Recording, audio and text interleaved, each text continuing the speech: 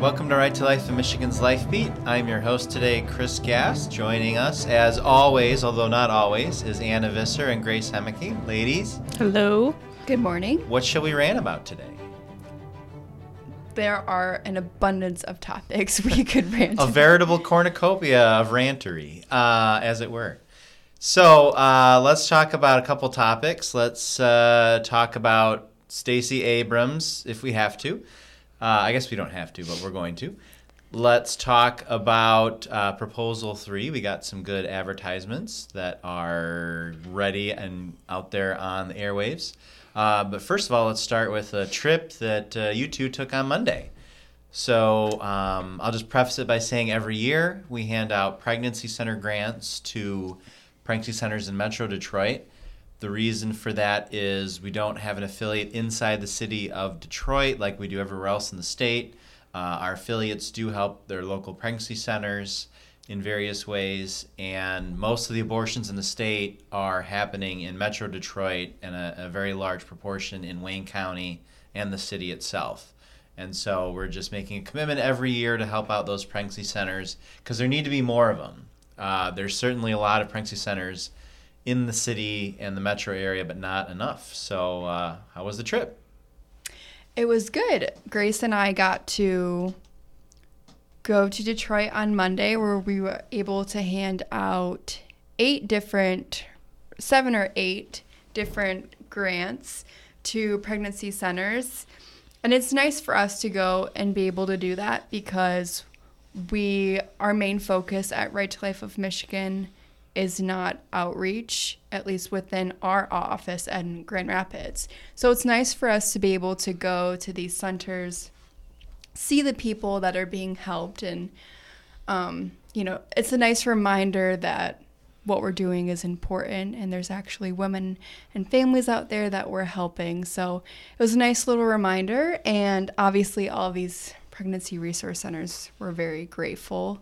So it was nice to see them and to put a face to their name. I think it was really helpful for me since it was my first time, and now I kind of know who we're talking about. Yeah. So it was a good trip. This year we did it a little differently where we just gave them a grant for whatever they were in need of. Typically we give them grants for supplies or Google ads or building maintenance, but this year we just gave it for whatever they needed. Oh, that's nice of us. Mm-hmm. Yeah, in the past, the needs of these pregnancy centers is really various. One of them it was in the basement of a building, and they needed to redo the stairs because there was flooding issues and the sidewalk outside of it. Another one was just setting up, and they were going to build a laundromat. And they needed startup stuff to finish building renovations so they could have a little laundromat as another just service to the women. One of them needed money a couple years ago for bus tickets because transportation in the city is such a big challenge for these pregnancy centers. So yeah, all these needs, and then like Grace said, there's so many of them. Anna mentioned, our affiliates are the ones doing the outreach. There's 70, 80 affiliates out there. We serve them. And that's 70, 80 leaders, and they all have boards and key volunteers. And then the pregnancy centers, there's more than 150 places in the state, and they all have directors and boards and volunteers. And the pro-life movement is so big in Michigan, you can't possibly know everybody. And you interact with so many people that sometimes you're like meeting them for the first time. You're like, hey, I've emailed you like 20 times. It's nice to actually meet you in person. Yeah. It was kind of cool because the last center we visited was Guadalupe Workers. And actually, while we were there, they were in the process of giving someone a car. So, wow. Yeah. And I know that center is... What kind of car? I don't know. I didn't see it. Sorry. I did my guy moment. But, these centers are cool, and they're all different in their own way. And they do a good job of not just giving out materials, which is really important, like diapers and formula, but they meet the needs of these women and families whatever way they need. So if they need a house or they need a car or they need whatever, babysitter, childcare, anything, these centers try their hardest to make those things happen. So I just think it's cool to see how each one of them works and how they have their baby bucks, or they have their different classes where you earn points, or just free in general. So it's kind of neat to see how they all are organized. And I was really impressed to see all the different kinds of pregnancy resource centers and how none of them seem to have identical resources, but they're all doing amazing work with what they've got. I thought that was really great to see. Yeah, it was a good trip. Who could possibly not have their heart warmed by that and want to support that? Well, our friends at Mother and Unborn Baby Care in Southfield, who we did visit on Monday. They discovered that people, once again, don't like them. They were attacked in the summer, in the wake of all the Roe versus Wade brouhaha, and they've been vandalized and attacked again. So you were there. How did it look? It was the typical, if we aren't safe, you aren't either. Spray painted. Oh, so it's if abortion isn't. What do they say? Yeah. It's if abortion's not safe, neither are you. Oh yeah. Yeah. From Jane's Abortion's Revenge. not safe. Yeah. Yeah. Yeah. Smashed door, it looked like. They'd done a pretty good job of trying to clean it up because they were still serving people on Monday. So, despite the vandalism, take Yes. that, terrorists. I mean, we laugh, but they are. it's a terror campaign. Yeah. When you tell people, when you physically attack their building, and there's perhaps more we could say on that, but more on that later. We'll just leave that hanging. But yeah, it's a threat. Like, you aren't safe. What's that supposed to mean? How long is it going to be till there's worse coming? Yeah, how long is it going to be until there's an actual person harmed? Right. And they're not attacking, right to life offices, really. They're not attacking political offices. They're not attacking like the policy stuff. They're attacking the volunteers who help women and children. Right. The soft target, if you will. I think We're a it's pretty 'cause hard target here in this office. I think it's because they realize they're the ones that are literally doing the complete opposite of what they're doing and invalidating their argument of why abortion is needed. Yeah. Well, has Joe Biden held a Nuremberg rally-style speech with his fists up in the air about protecting our pregnancy center volunteers or condemning Absolutely that violence? not. No? No. He hasn't? Did Congress pass that resolution condemning the... Oh, no, because some of the leaders in Congress who support abortion probably support the violence, right? Unfortunately. Let's just be honest. It's not hard to say, don't do that. Right. When something bad happens at a pro-abortion place, vandalism at a Planned Parenthood, we say really easily, don't do that. But they can't do that. Right.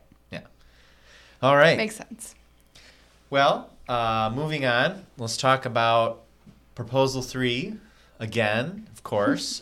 So now it's not just us on the podcast and, social media, but hopefully you all listening have seen one of our ads so far, and we have a new ad out this week featuring a OBGYN talking about, again, just all the problems with Proposal 3 that would basically get rid of every law addressing abortion and pregnancy, including health and safety regulations. And they did release a counter ad. Did you see that? I haven't seen it yet. I saw what it was about, but I didn't see it. I didn't watch it either because I didn't want to waste my time. But it sounds like it's another OBGYN, the same as we had, saying, oh no, we still need abortion. to be. Oh, no, it was, we need this to treat women. Yeah. I wasn't even talking... For emergency situations Right. specifically. Yep. So it was, in a sense, sort of lying about our current 1931 law that's blocked in court seemingly forever. Which is interesting, and I get that they're trying to appeal to the general public, but I thought they were kind of moving away from, abortion's only for these circumstances and not all, or like, we want it all the time. Mm-hmm. I don't know. They're confusing me. They can't. Well, they get out on a limb and they start to saw it off, and then they realize, oh crap, we can't do that. So they retreat back to their main, the trunk of their main argument, and they do that a lot. I just think it's interesting. Like, they're leaning really hard in with doctors, and there's some doctor.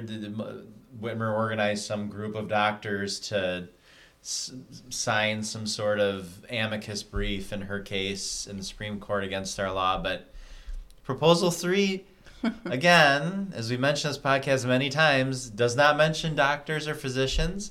It does mention healthcare professionals, quote unquote, right. which includes... Which it's like, okay. Vets, massage therapists, trainers. They keep having these op-eds and ads from a doctor's perspective because people trust them and they're credible sources, and they have some sort of stake in this argument. But they could also have it from massage therapists or athletic trainers or social workers, and it would be the same. Right. Hi, I am your student's social worker at high school, and I think kids should be able to go to the abortion facility without you ever knowing, and I'll take them there. Oh wait, they're kind of that's so funny. Like, they lean really hard in that this will totally get rid of parental consent, in the spring, and then they actually did some polls on it for the first time, and were like, oh crap. And now they're out running around claiming it's not going to affect parental consent at all. They should have done polling before they... Whatever, that's beside the point. Right. Yeah, so... But beyond that, the proposal, it's not just not mentioning doctors. It specifically says that anyone assisting a pregnant individual with reproductive rights, i.e. getting an abortion, can't be penalized, prosecuted, or subject to an adverse action. So, your high school social worker could perform a late-term abortion in the school clinic, and how are you going to prosecute them? They're just assisting. She was just helping. They're just assisting the pregnant individual, right? Right. That's what the Constitution says. People... It's funny, I had an argument on another group that's part of our coalition that did a video explaining what Proposal 3 did, and I had another argument with someone about the whole parental consent issue, and they weren't taking the tack of lying, like it's not going to affect parental consent. They were accepting it, but they had an interesting argument. They said, well, this is only 2% of abortions, so it doesn't matter. Think about this, from the side that only talks about the rarest of rare cases of abortion, less than 1%. And that's the only time they ever talk about abortions in that context, is now trying to say that, now we can't talk about parental consent because it's only 2% of abortions in the state. That's what the numbers are now with our parental consent law in place. Before, there were thousands of... usually secret teen abortions in the state, so it'd be a lot more than 2%. What say you gals? Is it okay to eliminate parental rights in the Michigan Constitution because it's only a couple hundred or a couple thousand kids? It's only 2,000 kids a year and their parents. What's that? That's not a big deal. No. We need that so we can have the other 30,000 abortions, plus another 10 or 20,000 more. Because if it didn't matter so much and it's only 2%, why add it in there? I don't know. They're not okay because they aren't granting any sort of fetal personhood, right? An abortion in their eyes isn't any different than getting your appendix out, say. Right. Okay. So then from their perspective, it doesn't really matter if kids have abortions without their parents knowing because that's basically the same thing as an appendicitis. Like, that's a life-threatening situation that needs to be treated soon. It makes sense if you think about it from the other There's perspective. There's a logical sense. In fact, I asked them after they started really challenging me personally, like, I came back to them, okay, well, what are you going to tell the parent who discovers, if they discover their kid had an abortion without them knowing? And they just responded back, basically, oh, too bad. Too bad you can't force your kid to have your grandkid. Like, it's a pretty callous response, but you're exactly right, Grace. That's where they're at. Like, they do think, and that's why Proposal 3 says what it says. You think it's from the perspective that it's an emergency and the parents don't need to know in the emergency? Because you can't even get a tattoo or your ears pierced without your parents knowing. Well, some kids might think that's a fashion emergency and oppose parental consent for that. I mean, when you get your appendix out, I'm pretty sure your parents probably know about it. Right. Well, yeah, that's our argument. That's our response is why this topic. Your kid's in the emergency room. Why only this room. Topic is the one where kids can do whatever they want. Right. Why in every other topic, getting an ear piercing, would you be incensed if we got rid of parental consent? It's because they need abortions. Everyone got to abort for any reason they want. We can't ask questions, can't regulate it, can't address it. Any slight little deviation from their view is acknowledging in some way the danger or negativity of abortion or the value of unborn children. So they can't give an inch. They won't ever give an inch. Neither will we. As much as I hate to say it, I feel like there's enough people in the country that support abortion because they know they think it's a necessary evil. So even if you did say, oh yeah, abortion's not always right, it's not always what's best, kids shouldn't be getting abortions, yada yada yada, you'd still have enough support from people being like, yeah, you're right, and then you can continue on with your abortions. I don't know. Well, check out our ads. You can see them on our YouTube page. You can get there from the Coalition website, which is supportmiwomenandchildren.org. Or if you look up Citizens to Support Michigan Women and Children on YouTube, it will pop right up. Or you can go directly, yeah. There's not a lot of citizens to support Michigan women and children out there other than us. So Yes. Can we real quick? Isn't it interesting how in every media report they don't want to say the name of our organization? They just say the opponents. The opponents. I think majority of them will say our names, but there are a couple of them that will just say opposers or opponents. It's kind of weird. That's not personal. It's just good political sense. But most of them, if they're quoting us, they will say our name. If they're not, they'll just say the opponents of this amendment. The nameless, faceless group. Yes. Yeah, pretty much. Well, someone who's not nameless and faceless nearly enough is Georgia gubernatorial candidate Stacy Abrams, winner of the 2018 election in Georgia for governor, just unacknowledged by the actual vote total. So she's running for governor again. God help us all. And she's not doing well in the polls this time. But of course, we'll see what happens. Polls are not the final result. However, she was doing an interview and had some interesting thoughts about the conspiracy of ultrasound machines and the non-existence of fetal heartbeats. So I'll try to characterize her thoughts fairly, how they came out, and then we can analyze. So she said that ultrasounds were a plot by mostly men to justify their misogynistic views, and that these ultrasounds are not, you're not actually I think she said manufactured noise. Right. So you're not actually hearing the sound of the baby's heartbeat, which isn't beating, apparently. She said the ultrasound picks up the electrical waves of the heart. So that was what she said. Now let's analyze. Okay, so I took it more as she was saying, and I think maybe you had a different perspective of this, but most of Twitter and the news took it my way of your way. Oh, how I took it was that these were manufactured sounds that have been implemented into hospitals from the top, from men. Right. And they've trickled down into our society, into our systems, our hospital systems. Mm-hmm. And they're manufactured noises that are fake. They're not from the heart or from any part of the body from the machine. They're fake. And it's to make women feel like men have some sort of control over if they have an abortion or not.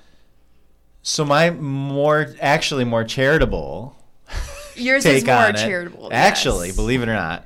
Hers is more conspiracy theorists crazy. Right. Well, the conspiracy theory one, but I think what she was saying is not that the sounds are like a tape recording. That's exactly what she was saying. Well, no. What she was trying to say, but not expressing the point very well, because she's a horrible candidate. Did you watch it? Mm-hmm. Yeah, I saw it. What did you think? Well, let me give my take. Okay. And then Grace, you decide who's right. So my take, what they kind of try to say is that, well, actually, the heart is not making any noise. The machine is interpreting what is going on and amplifying it, and therefore it's emotionally impacting people, but it's not really what's happening. So there, it's not like it's a tape recording of just they play because it's a conspiracy, but it's a conspiracy of amplifying, like forcing women to listen to the amplified noise. So basically she's arguing like if you're listening to the radio and your favorite band, you're not actually hearing your band. You're hearing the sound waves from the radio. So well, that might have been what she meant, but that's not how most of Twitter and the news took it. They took it as she thinks they're having a tape recording play. All right, Grace, who's right? Your boss or the person who sits next to you and could annoy you every hour of the day? Yeah. What do you mean could annoy me every hour of the day? She means does. No, I think Chris is right. I think that's how she meant it. And I didn't see a lot of reaction to it. So that's you not could how it came also. Across, So let's. I think she meant it in like the radio waves. You're hearing the sound between. I think that's what she meant. Hold on. Well, Grace is so upset, Anna, that she's left the studio. So we're in real. What are you doing with that phone? You can't do that. This is a podcast. I can't do it. Can't mix multimedia. Gonna have to rename it. Besides that, I did think it was interesting. She had sort of like a panel that was sitting with her. Maybe like, I don't know, 6 or 7, 8 people sitting next to her. They're all shaking their heads in agreement with her. And I was just like, we know that, Stacy's crazy, right? Right. Then you notice that everyone around her is a little crazy for believing her. Anna, you weren't really watching the panel. You were watching the pixels on your screen. Right, the interpretation of the camera and the UV while rays. Anna looks that up really quick, just to clarify a few factual points. Let's do our little fact checker thing, since Glenn Kessler from the Washington Post will not get it right. Stacy Abrams said the ultrasound picks up electrical signals, but that's not what an ultrasound does. The ultrasound uses sound waves, and these sound waves bounce off of the anatomical structures of the baby or anything else in the body. Okay, and then the sound waves come back, and you hear the sound waves can be interpreted visually, or in the case of a heartbeat, audibly, which is again very important for those that early ultrasound is an audio one to detect the heartbeat. Very important. So again, Stacy Abrams, an ultrasound works with sound waves, doesn't pick up electricity because it's not an ultra electricity, it's an ultra sound. Okay, sorry, go ahead. Okay, I feel like it could go either way, and I guess it doesn't really matter. Yes. No, well, people. I guess the reason that people are assuming that is because she used the word manufactured. All right, I was just interpreting what she said. She used manufactured. What she meant, but obviously what you say matters, and I certainly with your interpretation that people thinking that she could say that is certainly possible. I mean, if you think that... Well, I saw people comment like, right. What does she think? There's a tape recording behind the machine that they press play? Right. Well, I don't blame him because obviously someone who doesn't realize that babies have hearts that start beating about 20 days after conception and that thinks ultrasounds are picking up electrical activity. I think the more concerning thing about it is that she thinks men specifically created ultrasounds to control women. Because we've heard... Well, we did, Anna. I've done such a great job propagandizing you that you don't even understand. The whole level of waves here, of boss. the heart or whatever, that's not really a new argument that they've come up with.